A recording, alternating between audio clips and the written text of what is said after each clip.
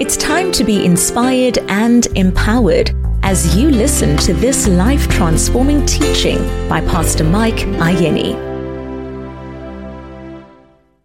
Welcome to another edition of Daily Inspiration with Pastor Mike Ayeni. How faith works. Yesterday, we learned that faith works by putting your faith to work. Point number 2.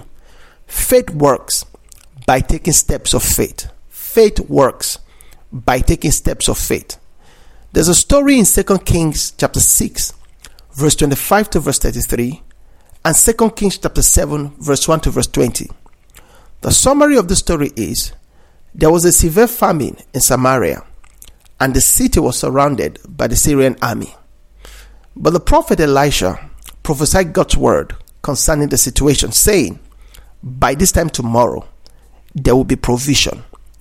While the people waited for food to fall from heaven, 7 lepers decided to take steps into the enemy's camp. And as they approached the enemy's camp, God caused the enemy to hear the sound of chariots and horses, and they all fled, leaving their goods behind. When the lepers got to the enemy's camp, they found no one there, so they helped themselves to what the enemy left behind, while the others were waiting for food to fall from heaven. What is the lesson in the story? So many Christians are good in receiving prophecies, but they are not good at fulfilling prophecies. They receive a prophecy, but sit down and do nothing, waiting for the prophecy to fulfill itself, forgetting that they are also part of the process in fulfilling prophecies.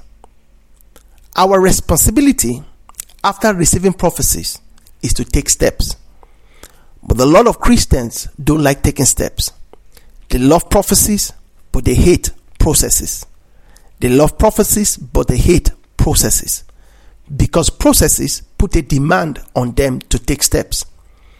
Don't be like this kind of Christian, my dear friend. Have the attitude of the 7 lepers who took steps on the prophecies they received. I love what the Bible said about these lepers. In 2 Kings chapter 7 verse 5, they rose to go. They rose to go.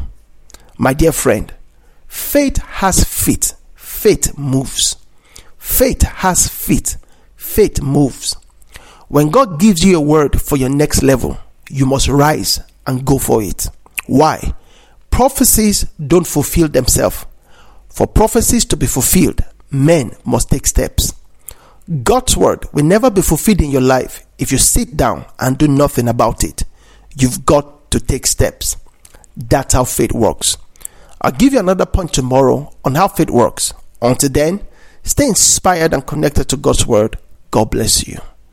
Have you been blessed by this teaching? Let us hear from you. WhatsApp 063 741 3465 or email transforminglivescenter@gmail.com. Stay inspired.